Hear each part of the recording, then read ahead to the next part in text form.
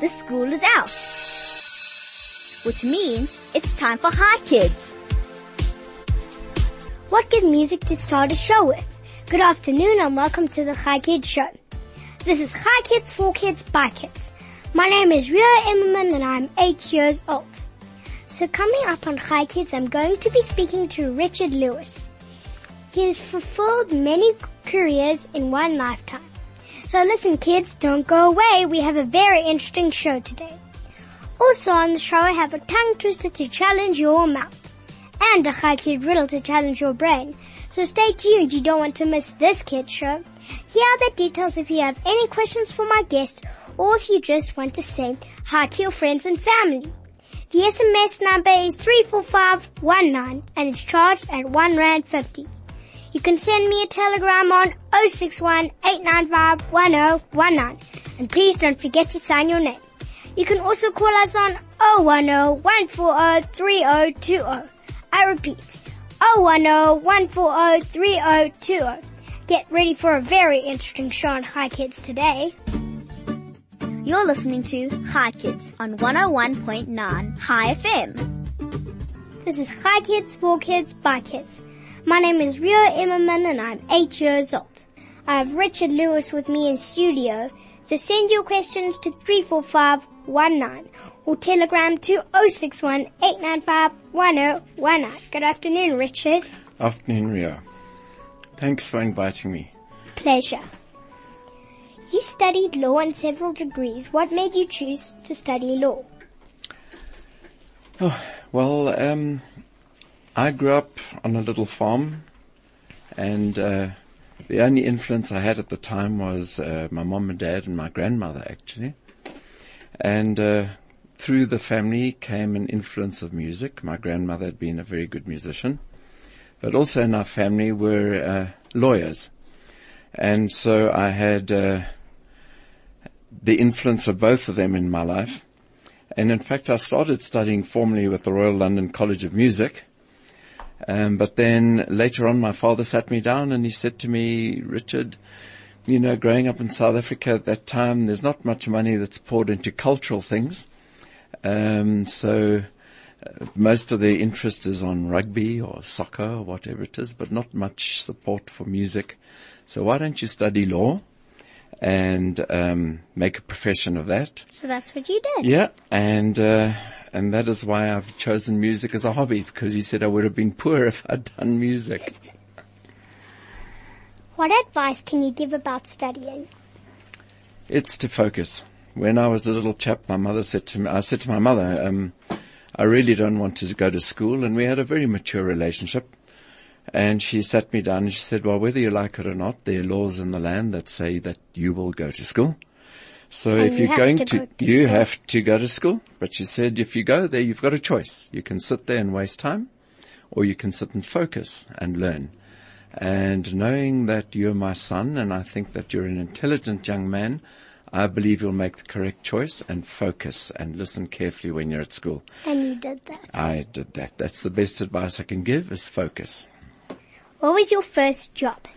My first job was as a labor law advisor to the Natal Chamber of Industries, where I helped companies to deal with the issues around employment, trade unions, dealing with staff, etc., etc.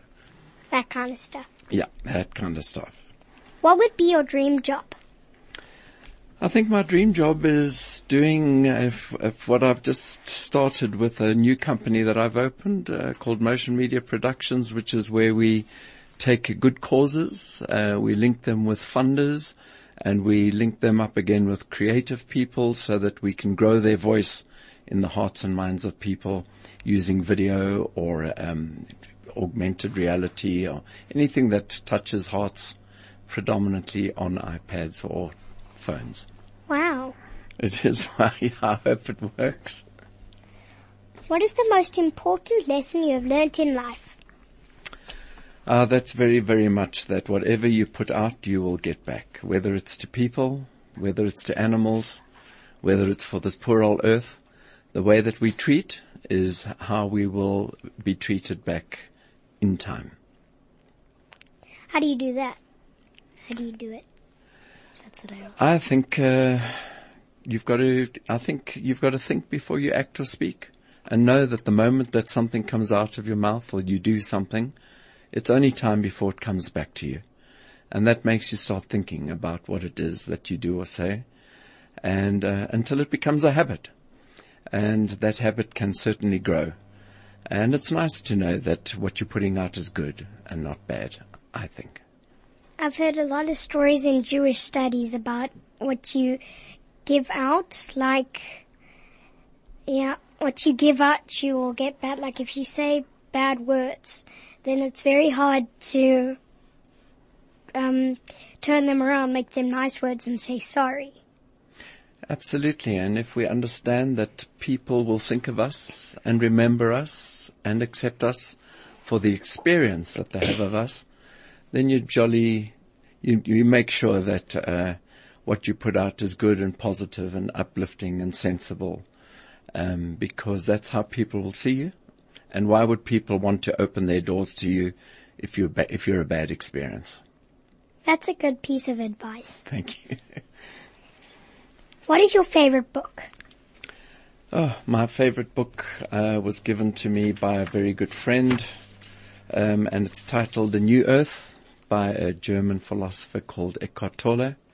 And it really is all about that all of us and everything is connected in one way or the other. And that is why we have to respect everything, because there's a part of us and a part of them in everything. And I think that's what comes back to that habit of mine of what we put out there will come back. It's like a ripple. Or a boomerang, I suppose. Yeah. Yeah. What is your favorite wildlife animal? That has got to be elephants, I think. I love the way elephants make me think of what we could be like if we were all great human beings. They look after each other. They protect each other. They're soulful animals. They're gentle animals. They aren't cruel to others. I think they've got I think they have a lot of qualities that we as human beings could aspire to. I love elephants. So they're basically like human beings, except the opposite. Yes, they're better. That's what I mean. Do you have any pets? Yes, I have had for the past nearly 11 years. I've had 2 golden cocker spaniels that really What are their names? Chantal, she's the slightly older one, and Cecile is slightly younger, but they're not related, although they look alike. And they really have, again, been better to me than I think many, many human beings have been, because of just the love and adoration and forgiveness that they give a person, and the companionship. And then recently we got a miniature chihuahua. If you think chihuahuas are small, you should see a miniature chihuahua. Holy moly, I didn't even know there was such thing. Yeah, neither did I until it arrived in my life. But I must say he's How small? He's he's about, I'd imagine 5 inches high. But he's full of nonsense. Thinks he's the biggest chap on earth. And very intelligent. But I feel sorry for him because he spends his whole life looking upwards at everything. You know, I'd imagine my neck muscles would be tired. Yes, like that, looking up at the ceiling. Because he's so It gets small. tiring. Yeah, and stairs and things like that are a problem for him because they really Like are when big. you're feeding him his food and it's on the table, it's like, what are you doing? Yeah, I suppose a lot of what we're doing a bit higher up is he's wondering about it. You are an ambassador for WESA. Can you tell us what that involves? Ria, WESA stands for the Wildlife and Environment Society of South Africa, and it's one of the oldest and largest environmental and conservation membership-based organizations on this continent, actually. And I sat on a board, on its board as director for 14 years, 6 as vice chairman, the last 7 as chairman. And what we do is we try and do high impact projects that convince people to participate in caring for the earth. And so when I left eventually as chair, then they asked if I would be an ambassador for them, because WESO and what it stands for is very, very, very deep in my heart. And important to the world? Very important to the world. I've often said to them, we need to understand, those of us that care for the earth, that it's a deadly, deadly serious business. And I think the world's beginning to realize the deep trouble that we're in, and that more and more of us need to, in our own little ways, start doing what we can to care for it. It's kind of like what my dad does. And what's around the solar energy. Yeah. Yes, I think that the sooner we can move to solar energy and the wind-driven energy and all the alternative and renewables, the better. Because I think the days of coal-driven energy absolutely have to be a thing of the past. As soon as possible. Well. Yeah. What do you hate about what you do professionally? Sometimes I usually deal with people that head up organizations, CEOs and chairmen and directors and that. And I think the thing that hates me most is that instead of acting in the best interests of the company, you sometimes come across people that whose egos are more important than what they're doing for the company. And so what I hate is the time it spends trying to get through people that are full of pride and ego, and getting them to understand that there's more and definitely more honorable things in life than their ego. So I can't stand very strong egos in people, especially when it's based around what great guys they are and what they do and this and that, and that's all they can really. Everything like that. Conversations all about me, if you know what I mean, and it gets rather boring. Vain. And I often wonder what sort of examples they set for their staff. Yeah. Because it's obviously not a very attractive thing, a trait to have. No. What do you love about what you do? All the people that I meet and the opportunity to help them see what's good about them. I have a very close lady friend who has a WhatsApp status that says, see the light in people and then treat them as though that's all you see. And I think it's a very, very beautiful statement because I think it's nice. To unlock the potential in people and get them to understand that it's only if you truly feel good about yourself that you can do more for others better is something I love doing. Releasing their potential. That's what I love doing. It's kind of like what I do in shows. I'm like, Mom, if I get in, the most amazing thing about the show is making all the new friends. And I love making friends. Almost as much as I love books, which is quite a lot. And I think there's a lesson in what you've just said. If you want to receive kindness, you need to be kindly. If you want to have friends, you need to be friendly to them. And I think there's a strong lesson in life there, so well done on you for that. Tell us about your years working as a labor law specialist. Yes, well, that I did for many, many years. That's my first job, as I said, and I did it for well over 20 years. It's a long time. It's a long time. It's full of conflict because I was representing companies, and they usually pick up the phone when something's gone wrong, that there's a problem between their workers or their staff, or there's somebody that's doing something wrong, or they think somebody's doing something wrong, and you have to go in to hold disciplinary inquiries and things like that. And so it was a very conflict-ridden way of life. And I didn't really like it from the beginning because it's based really on the concept of I win, you lose. In other words, your client wins or the company wins and the other side has to lose. That's what people are paying you for. And I think that you don't like that. No, I'm very much a win-win person. I love the concept of both parties trying to find a better way, a winning way.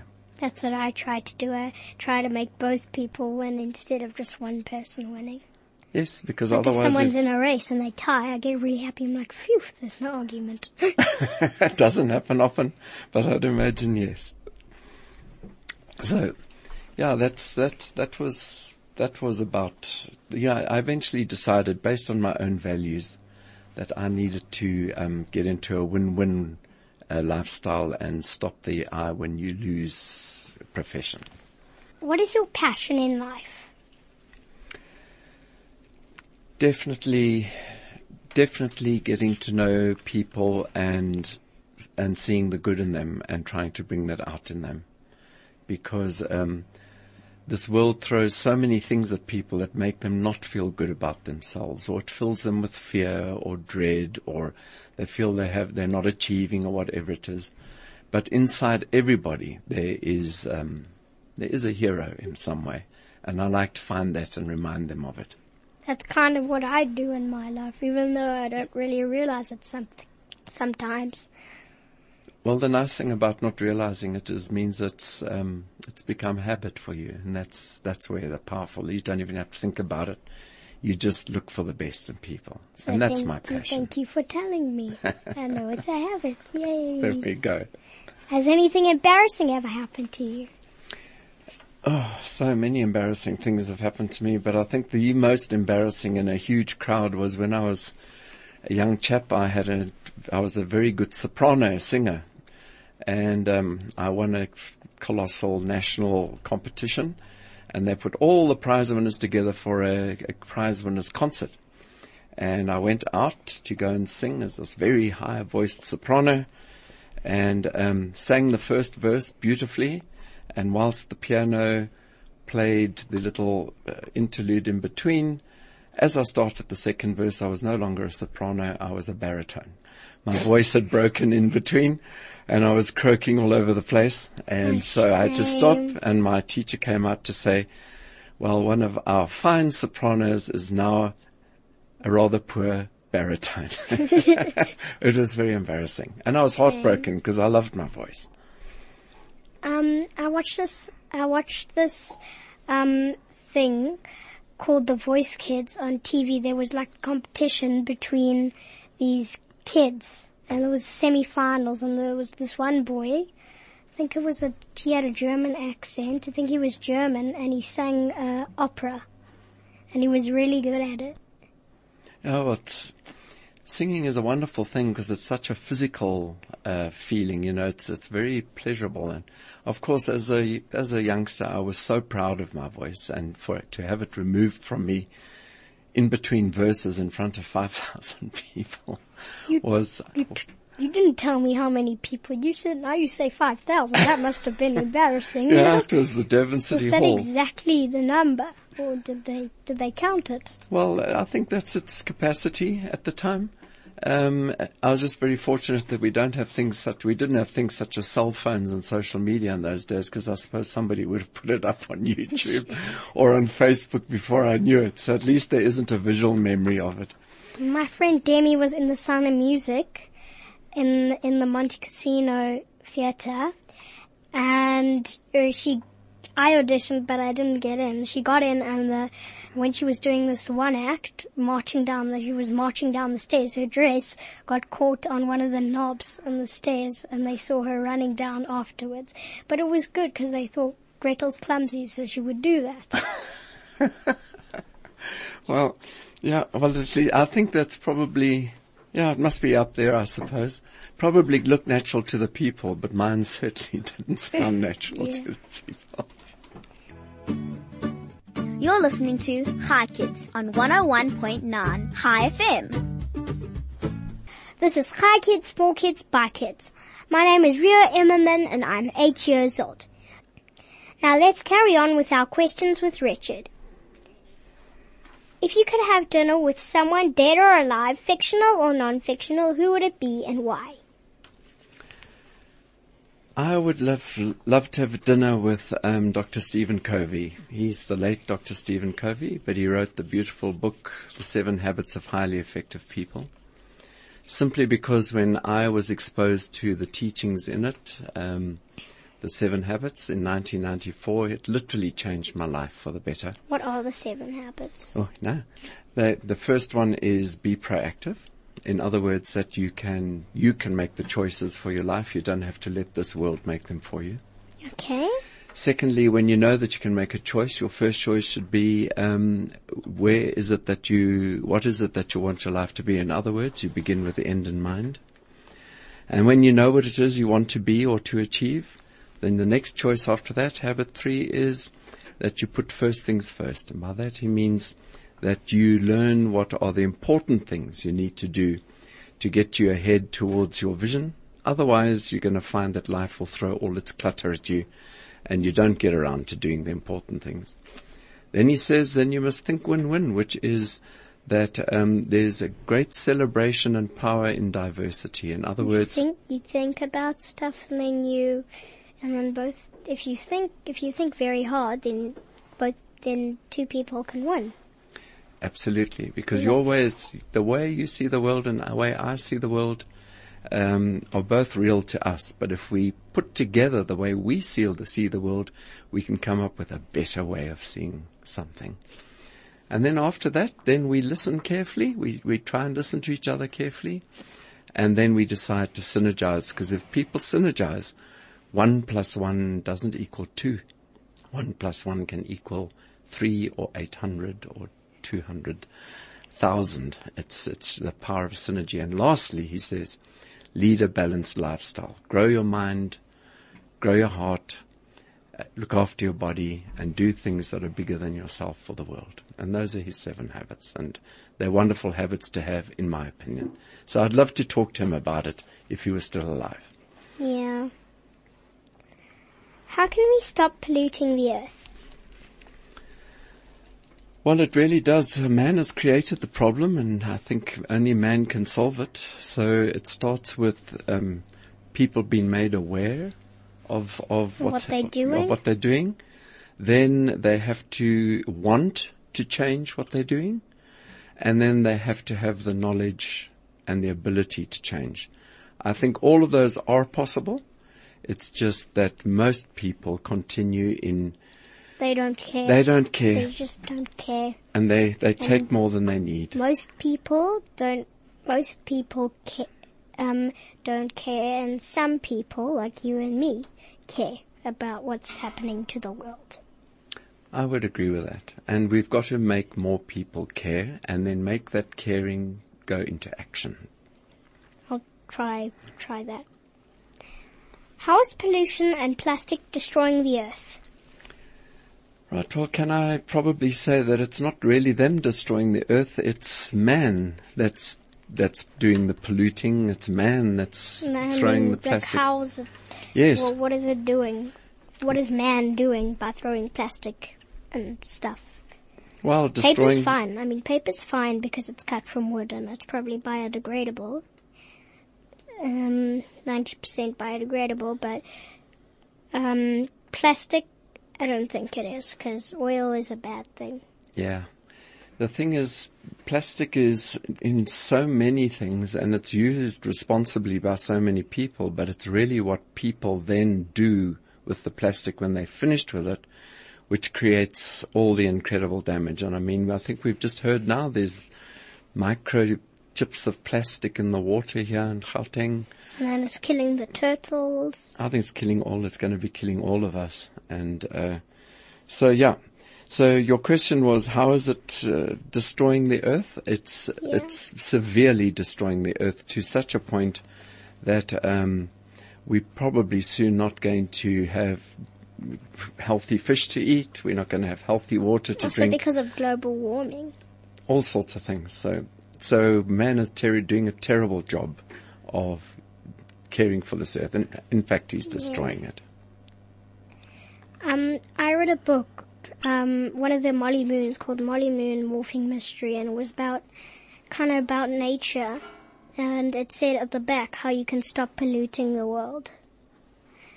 And one of the things said stop using plastic and recycle more.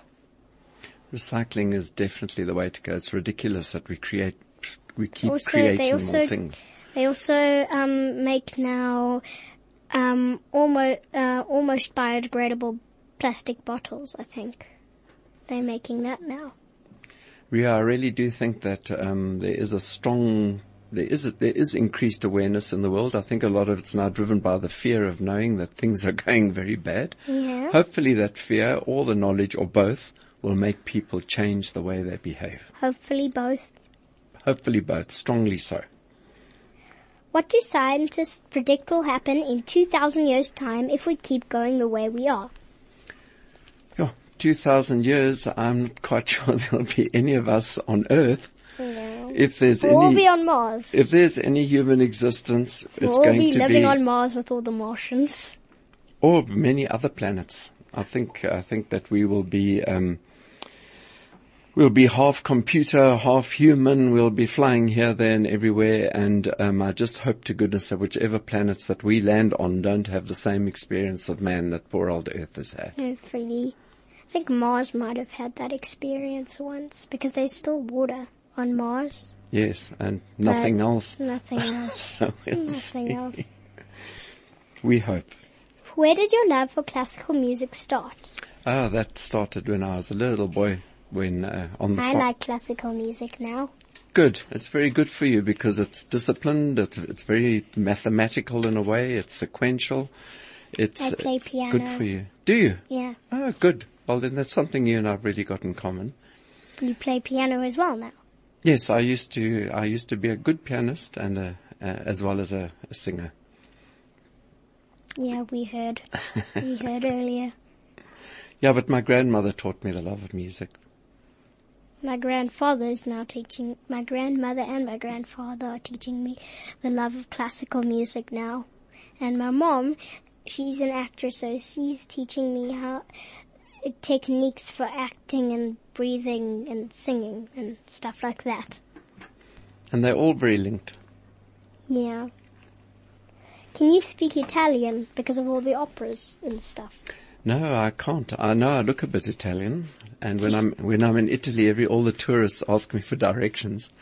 But now I speak some German because I lived quite a few years in Germany, and I studied there as well. And a lot of the music that I sang was what they call German Lieder, which is all in German. So, yes, some German, but no Italian, other than the basics. Yeah. You seem to have achieved so many different things. Can you tell us your secret? I think it's, if you're going to do something, do it properly. Focus on it, know exactly what it is, and have the discipline to stick at it. And try, and try, and try, Yes. and try. And we all know the saying, if at first we don't succeed, then we'll try again. That's it. What are your current jobs? 4 main ones actually. I'm a strategist. I help companies to formulate their strategies. I'm also an environmental entrepreneur. I'm a social entrepreneur, and I still do bits of the dreaded labor law now and then when I have to. So those are the 4 primary things that I do to pass my day professionally. What has been your best career so far? I think it's been what I'm doing now, and that is with Motion Media Productions and with the Artisan Training Institute and Foundation. It's raising funds for the development of the youth, and it's raising funds for caring for the earth. And if I can bring the two the one that you told us about earlier. Yeah, and what I'm trying to do is bring the two together so that if I can get the youth in work, which is caring for the earth in the green economy, then I'll be a happy man. Okay. You collect classic cars. What is your favorite car in your collection and why? Well, I've got two lovely old Mercedes Benzes, and I've got a lovely old Jaguar, but my favorite is a 1961 Bentley Series 2. And simply because when I was a little boy, the first time I saw it, and it was obviously new at that time, I thought to myself, I would love to have one of those one day. And you know, people talk about a vision board.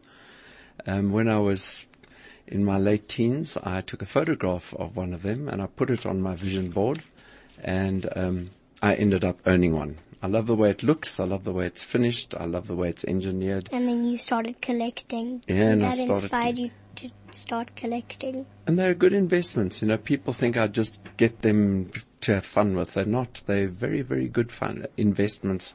They go up in value every year, which is a good thing. Wow. You used to be a serious yachtsman. What lessons did you learn from this? That you have to work as a team. You get on that yacht and you don't do teamwork, then things can go badly wrong, and the sea is not gentle with you if you do something wrong out at sea. Yeah. So teamwork is vital. Did being a competitive swimmer help your career, and how, if it did?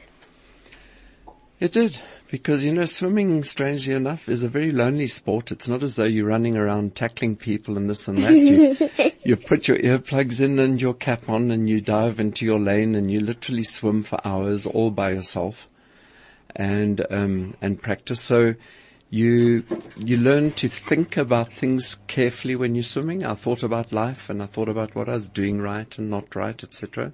I'd rather swim in the sea than in a pool, because I love swimming in the sea because it's natural. I feel natural there.